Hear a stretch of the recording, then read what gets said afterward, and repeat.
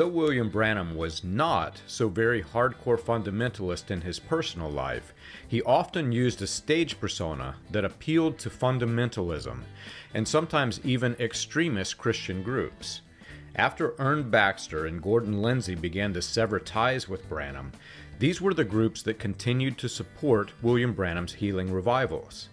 To be fair, William Branham did not say that he lived the life that his stage persona described. But leaders in the movement assumed that he did because, well, why would he publicly talk the talk when he did not walk the walk, as the saying goes?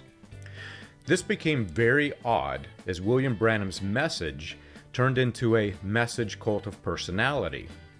Branham's person became the focal point of the religion, and those who were unduly influenced into giving unnatural respect to his person became increasingly curious into his personal life.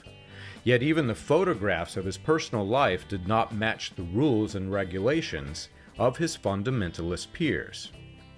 One very strange example of this is William Branham's photographs of posing shirtless. Many of the fundamentalist leaders strongly denounced people who showed a little flesh, as if the skin that God gave mankind was dirty or evil.